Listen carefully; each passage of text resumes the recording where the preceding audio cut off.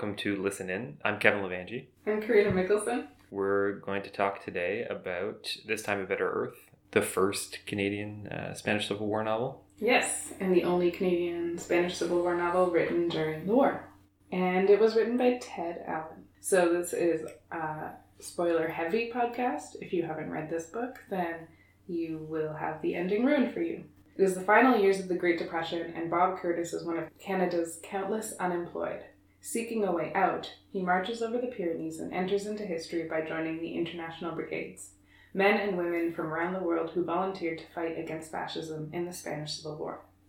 His fellow volunteers present a cross-section of the North American anti-fascist movement: the French-Canadian Lucien, Doug, an African-American stockyard worker, the Bohemian Alan, Harry, a minor union organizer and family man, and Milton, a young Jewish man with military experience. The men shared the excitement and horror of defending the Spanish people against fascist bombardments, until an injury sidelines Bob to radio broadcasting work in Madrid. There, he falls in love with Lisa, a German photojournalist, and he struggles to reconcile his desire to be with her with his drive to return to his comrades at the front. Ted Allen worked as a journalist during the Spanish Civil War, and he brings his own passion and experience to his writing. This Time a Better Earth is a war novel, a bildungsroman, a love story, and a window into an important moment in Canadian history, when Canadians committed their art and their lives to an international struggle against fascism. So we're talking about Ted Allen from the 1930s, not Ted Allen with an E, who was one of the Fab Five from the original Queer Eye for the Straight Guy. This Ted Allen was born in 1916 to a Jewish family in Montreal, Quebec. As a young man, Allen left school to earn money to help supplement the family income.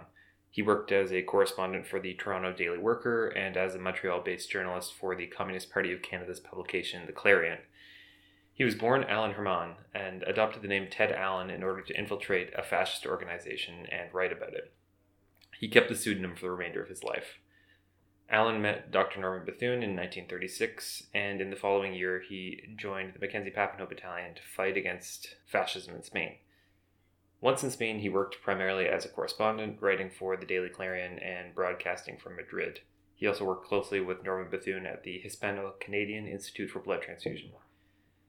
Allen's experiences in Spain, of fighting or writing, and of meeting the photographers Gerda Taro and Robert Capa, formed the basis of his first novel, This Time a Better Earth. Allen went on to write television and radio scripts, which broadcast in both Canada and the United Kingdom.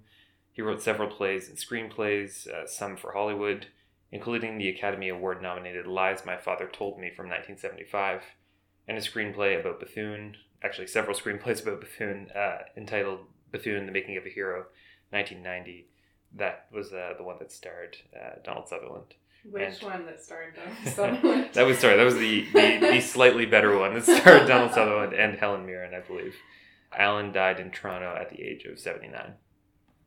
So This Time a Better Earth is semi-autobiographical, and it is quite clear that Bob's love interest, Lisa, is heavily inspired by war photographer Gerda Taro. Gerda Taro was born Gerda Pohorel in 1910 and was raised in a Jewish family in Stuttgart, Germany. She was imprisoned in her late teens for anti-Nazi activities, and upon her release, she fled Germany for the relative safety of Paris. She spent the rest of her short life in exile and never saw her family again. They were murdered by the Nazis during the occupation of Serbia. In Paris, she met Hungarian photographer André Friedman, and he taught her photography. Though he trained her very well, work was scarce and they lived in relative poverty. Eventually, the two invented the persona of Robert Capa, a name that immediately attracted professional attention. Using this name, they passed their work off as that of an American and were able to sell more photographs. This had to do with the increase in refugees in Paris at the time, and the relative disinterest or discrimination against Eastern European refugees. They also invented the name Gerda Taro. These new names, Robert Capa and Gerda Taro, recalled contemporary Hollywood stars Frank Capra and Greta Garbo. Initially, Taro and Capa both published under the credit Capa. They published for a short time under the dual credit Capa and Taro, and eventually Taro began publishing under her own assumed name. She went by Gerda Taro for the rest of her life. Taro traveled to Spain early in the war to work as a photographer. Her work was widely published and well received. She often photographed refugees and orphans, the civilians caught in the conflict. and she did a memorable series of a crowd waiting outside the morgue to see the bodies of their loved ones after a bombardment. Tarot died in July 1937 of injuries sustained in a car crash with a tank during the Republican retreat from Brunete. After her death, the French Communist Party led a mass mourning, and for a time she was treated as a kind of martyr. For some time, Kappa's fame overtook Tarot's memory, such that she is often remembered and referred to as Kappa's wife, though the two were never married. Recently, there has been more study of her career, spurred in part by the 2007 recovery of a suitcase in Mexico that contained hundreds of her lost negatives, and which was the subject of the 2012 documentary, The Mexican Suitcase. We'll link to an online collection of Tarot's photographs and share some books about her in our show notes. It's interesting, too, that their, I want to call them stage names, not quite right, but their working names were both pulled from Hollywood stars. Mm-hmm. It's like, we're going to talk about that a little bit later, too, but the influence of movies kind of throughout the period and how a lot of especially the younger people seem to kind of pull like their self-conception from what they've seen on the screen. So that's interesting. Mm-hmm. So I'll talk now a little bit about the publication history. This Time a Better Earth was first published in 1939 in London by William Heinemann and in New York by William Morrow. A Canadian edition may have been published by McClellan and Stewart, but no one's been able to confirm this. A new scholarly edition of the text, edited by Bart Vautour, our colleague, and published by the University of Ottawa Press in 2015. Allen wrote several other pieces of journalism and fiction about the Spanish Civil War, including Lisa, A Story, and A Gun is Watered, which take up the characters of Lisa and Milton, respectively. So now we're going to try out a kind of book club style where we each bring up points of discussion in the novels. So Kevin, how about you get us started? Sure. The thing that I latched onto immediately is how internationalism is represented through the diversity of the volunteers, primarily throughout the text. So we were trying to kind of come up with the right language to talk about how each one of the characters stands in for either a different like national group or a different kind of section, particularly a different section of the North Americans, I guess. So either class or ethnicity or something else. So stereotypes or archetypes kind of comes to mind. So probably the most obvious ones are the men who make up kind of the group of friends around Bob. As we have Milty, who's the stereotypical fast-talking Jewish guy who wants to be a radio broadcaster and kind of puts on the really thick Brooklyn accent in order to do that. Doug, who is African-American stockyard worker, he always is singing spirituals. Lucien, who's kind of the comparatively reserved, I guess, French-Canadian who doesn't have a whole lot to say necessarily, but is always steadfast. Allen, I guess, is a really good example of, one of the 1,000 Americans in particular who were really known for being more intellectual compared to the Canadian cadre who went. So he's, the bohemian, has long hair, goes into battle with poetry in his back pocket. And probably my favorite caricature is Captain Brown, who's this English Tory who volunteers to fight in Spain for his own very strange reasons. He's really interested in preserving the British Empire, and he sees the peninsula as historically, part of the British sphere of influence. So he says, "That's why I came to Spain. I'm a diehard Tory of the old school, an imperialist if there ever was one. And that's precisely why I'm here, to protect England's imperial interests, even though some of my Tory friends have forgotten our policy regarding the peninsula." Can you imagine how much work it would be to defend British imperialism? You're a one-man imperialist army, and you're also constantly arguing with like literally 40,000 communists. You've put yourself in that position. And he's this hilarious stereotype who wants to have really nice wine with dinner and comes wearing a dinner jacket because he wants to impress Lisa. He's very funny. I think there's also a very similar character in the Hemingway book, For Whom the Bell Tolls. I think there is, which is suggesting to me that there may well have been a real person. Well, one of our volunteers was a conservative. Yeah, right? Yeah, which is a funny one. Yeah.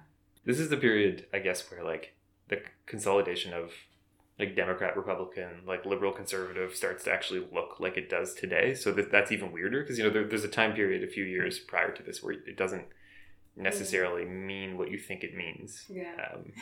Yeah, in this case, he's literally a Tory. Like, I don't know how that... Anyway. Yeah, there's a few other ways in which internationalism are presented throughout the text. Probably the best... There's a couple of really good ones, I guess, right at the beginning of the text. When they get to this very smelly and horrible barracks, and they're staying there, they said no one's changed out the latrines since the Romans, basically. Is kind of their what they decide is the reason why it smells so bad. And they're looking at all the different inscriptions that have been scratched on the walls in, quote, every language under the sun. And there's this kind of grim resolve. There's some words of encouragement from people who've been there before them. And, a huge quote on the wall that says something along the lines of, sure, this place stinks, but a lot of things do in the world. Like, that's why we're here, basically, which I thought was pretty good. And then there's probably my favorite scene throughout the entire book. They have this concert, of a whole bunch of the volunteers who all just arrived at the same time, pack into this concert hall. They start singing in their various different languages. At one point, I think there are 11 different languages being sung of the Internationale. And, you can tell Alan knows he's working with some good material here. Like, you can everyone feels like, I think everyone in the room has, their hair standing on end. And if you're a big nerd like me, that might also happen to you while reading it. I wonder what other songs they sang. Grina has been giving me a consistently hard time about always bringing up the Peatbog Soldiers whenever I get a chance on this podcast or in real life. And they do sing that song in this concert. And then, Doug also gets up and sings some like traditionally black spirituals, which is both kind of a really interesting part for a few reasons, I guess. And one of them is that Alan resists the temptation to put anyone, like, everyone's speaking with an accent of various different kinds, and he resists the temptation to like spell that out in the text. You know what I mean? Like, no one is written in dialect except for when they sing, and then everyone's so there's this kind of like stereotypical dialect that Doug has that's not the best. Anyway, so we can talk about how some of these portrayals are definitely like racist in their own way, but it's somewhat mitigated because they're so sympathetic and they're meant to represent these larger national groups in a way that really like foregrounds solidarity. So there's definitely a tension there that you can explore. Yeah, it's never meant to be diminishing, I guess, but it's still, especially Milty and Doug end up with these portrayals that are not so great. Yeah.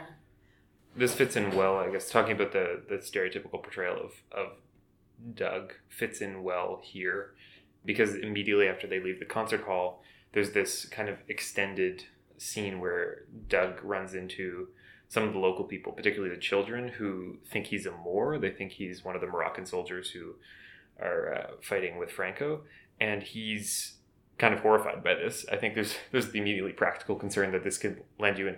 I guess at one point he laughs and says like, "Oh, I could get shot on the front lines because they won't know who I am." In this case, he's just trying to teach the kids like, no, I'm a comrade. I'm a North American comrade. I'm not fighting against you, and it takes a little while, and he exchanges some chocolate and comes. But it's kind of a good scene in the sense that you don't, when we've talked before about Oliver Law and the real racism that was present in the international brigades. Yeah. That doesn't get really directly addressed here, but it does get hinted at that it's not perfect. Like, it's not a seamless integration of all these international volunteers who don't have any national differences, don't have any, discriminatory problems or anything like that. So I think that, it's interesting that makes an appearance, and it's a pretty decent moment that's recurring throughout is Doug running into some trouble with the locals who've, I don't think, ever seen a black person before is one of the problems that he runs into.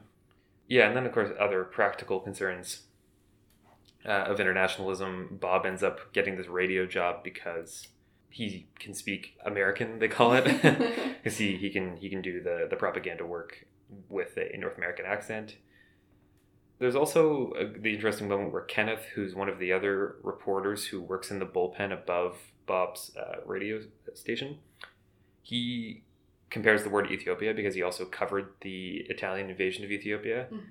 And he remarks, after the Internationals capture so much Italian equipment, that it's very much the same equipment that they were using in Ethiopia. It's the same rifles, it's the same trucks, that sort of thing.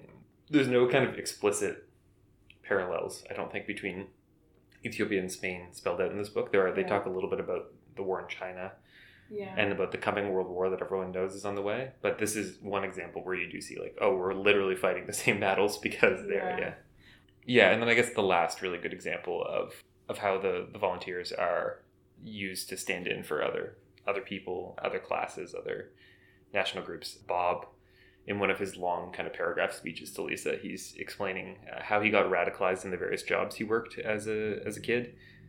And then he resolves at the end, my so-called youth is almost a general biography of the youth of America. Just in case you missed that's what was going on there. He's your everyman? Yeah.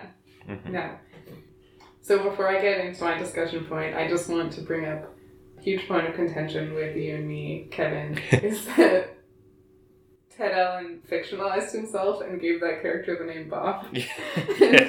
Yes. Well, we're not fighting about this. We're on the same page here. Yeah, we're on the same page. And no offense to any Bobs among our listeners, but it's not the heroic name that I would choose for myself. Right. Well, and Hemingway he's also Bob, right? He's Robert Jordan.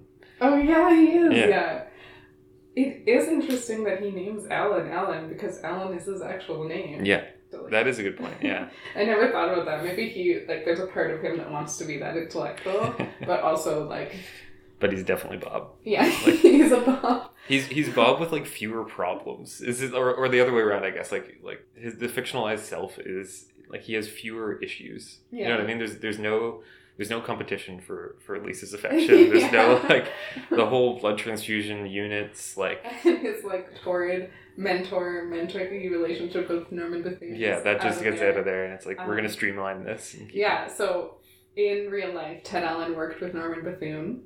They had a pretty tense friendship, as Norman Bethune had with most people. Yeah, he wasn't the easiest person to be friends with. And in real life, Ted Allen and Gerda Taro may have been romantically involved. She was also romantically involved with Robert Capa at that time.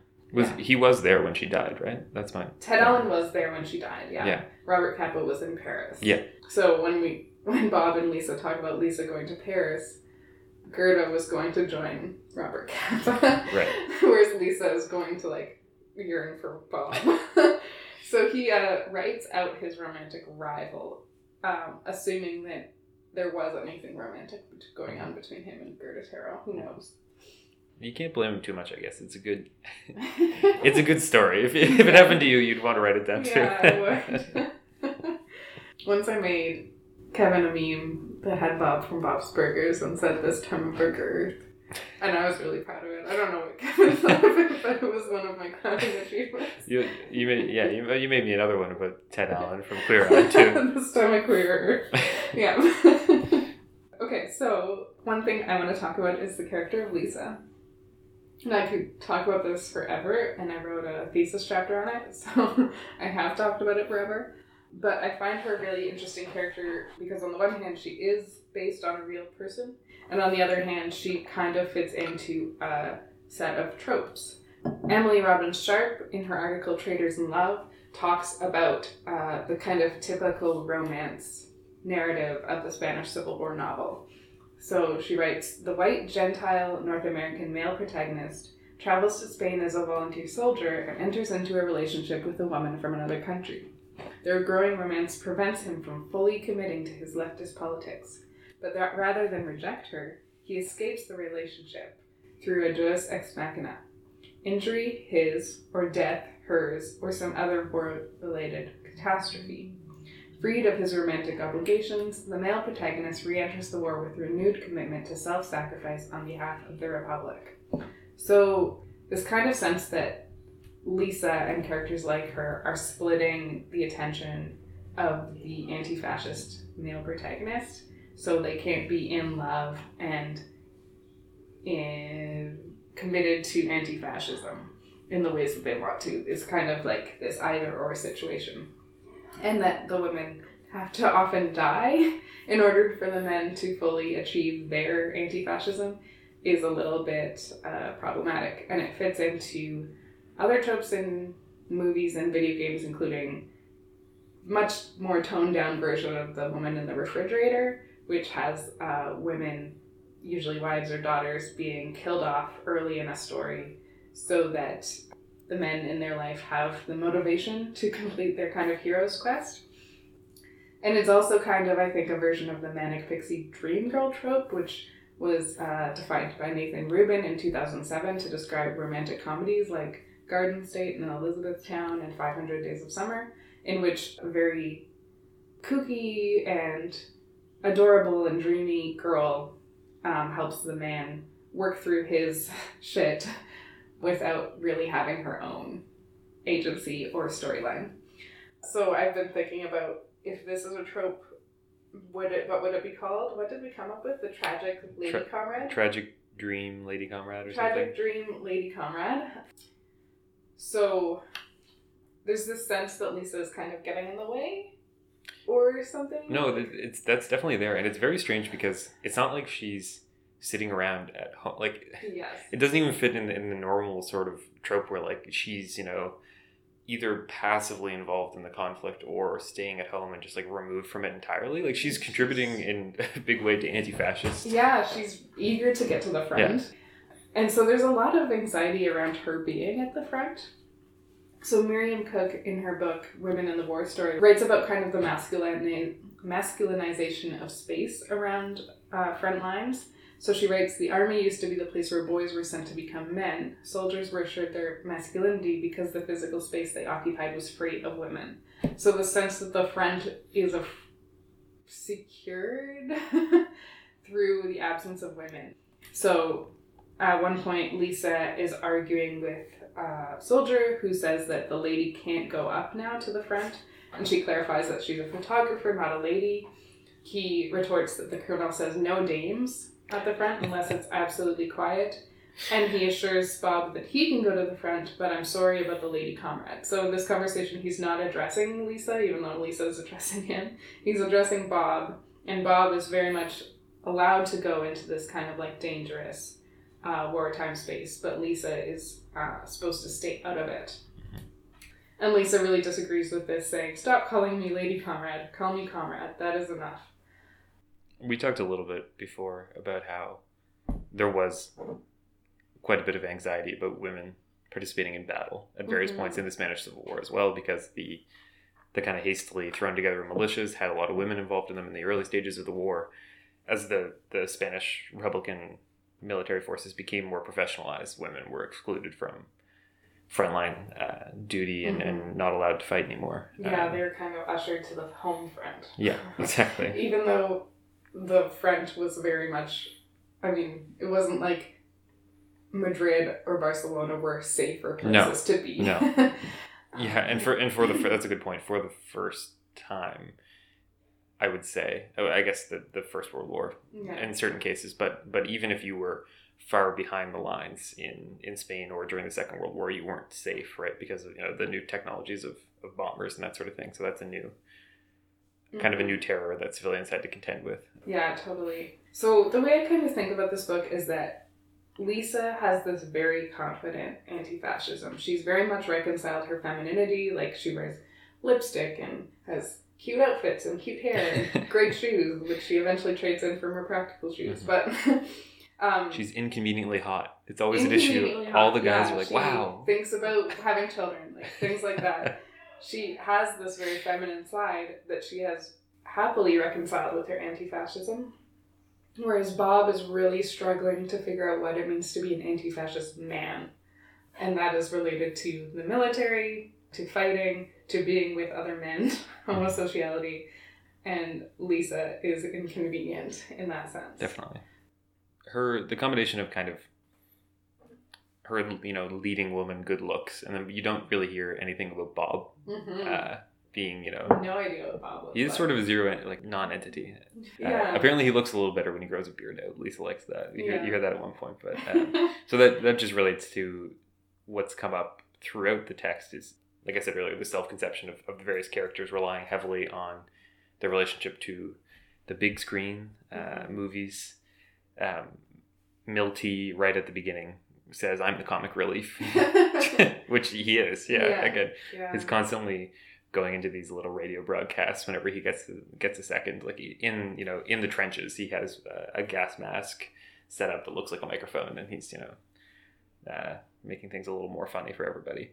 One of the other first things that they do when they get to Spain is the various, like the 5 or 6 core volunteers go to the movies, they see some newsreels, and then they see Mickey Mouse in Spanish, which is sort of a disorienting experience, I guess, because they're someone you're so familiar with, a character you know so well, all of a sudden speaking to you in a language you don't understand.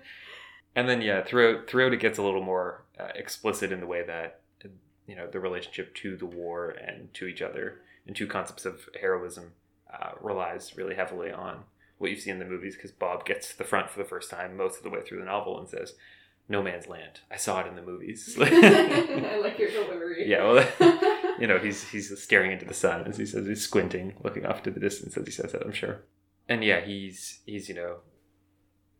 kicking rocks and thinking about how he's just found out that one of his friends is dead and someone else has been seriously wounded. And he says, "The thing becomes more and more unreal," I said after a while. "The whole goddamn business. The olive trees, the sun, the vineyards, the attack, men getting killed, Harry and Milty, you and me." Lisa laughed. "It's real. You're not sitting in a movie."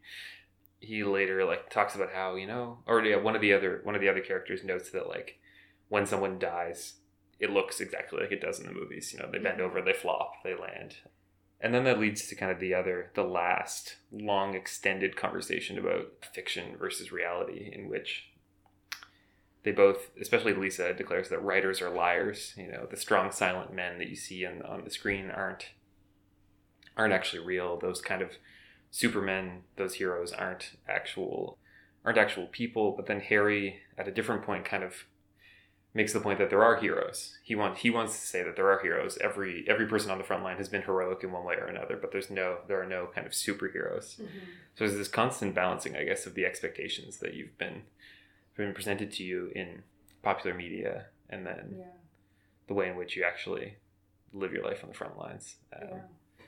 Which makes it sound like it's when you say the expectations of popular media, you expect to be talking about Disney movies, not John Wayne, and obviously John Wayne comes later, but you know what I mean, the heroic war movies. Yeah, and it is interesting because the characters that Bob spends time with are so young, none of them participated in the First World War. That's interesting. So movies are their primary model for what war is like, whereas there's a novel by June Hutton called Underground that has a protagonist. It's a Canadian Spanish Civil War novel, and the protagonist fights in the First World War and then in the Spanish Civil War, and he fights with several older volunteers and has a lot of trauma from the First World War that comes back, that is recalled. They're definitely comparatively blank slates to... Yeah, there's a generational difference. Yeah, and the characters are meant to be representative in one way, but they're not.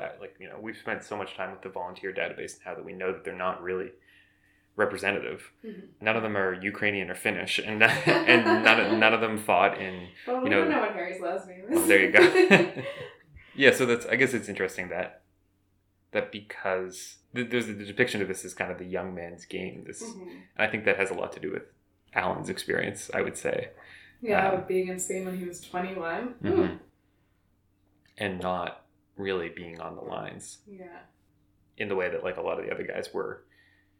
Had effectively no break for the year and a half, 2 years that they were there. Yeah, so they didn't have training. They talk about how they're sent almost directly to the front with no training. So movies, I guess, are their reference point. Mm-hmm. They haven't been drilled on what it's going to be like to be at the front and how they should behave. Mm-hmm. Yeah, so that's another reason why they rely so heavily on it. Yeah. And I guess it was the popular medium of the age. Yeah. And in a sense, we've read some of the volunteer POW accounts. You get a real sense of everyone's level of literacy who is involved in that, and the likelihood of you having the time or the ability or the money to sit down and thumb through a whole bunch of novels is maybe... Unless you're unemployed and the library's good. Yeah, exactly. Exactly. But it is funny to think that during the Great Depression, people with limited disposable income or with chronic unemployment could go to the movies, because now movies are so prohibitively expensive. Right. that they're not something that you can do regularly. Definitely. I don't know. No, that is interesting, yeah. We'll let you in on the secret that we're re-recording this because we... Yes, we recorded this yesterday and I'm sure it was brilliant, but the recording cut it down to half its length and took out words here and there and it was garbled. Mm-hmm. It wasn't as good, but it was more organic. Yeah, but certified organic podcasting. Sorry. Yeah, it is interesting that, you know, photography is obviously such a huge part of this because Lisa is a photographer and she's constantly talking to the various men who want to impress her about the cameras that they owned at various points. So yeah, the strange thing about the photography in the book is that as much as it's something that Lisa engages in, it's not. Otherwise, it doesn't really affect any of the characters. Like you never see any of Lisa's photographs. Like they're never developed and then presented in any way. You hear about what she's taking pictures of, but that's it. Yeah.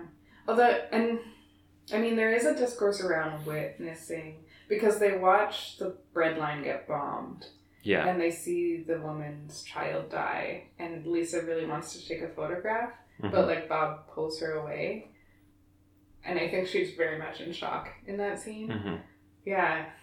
I don't know, there's such an interesting, if you read about Robert Capa and Gerda Taro, they were so innovative in terms of photography, and they took a lot of risks, and there's like a famous Robert Capa quote about like, you have to get close to get the best photos. I should really know that quote. It would be a lot more useful.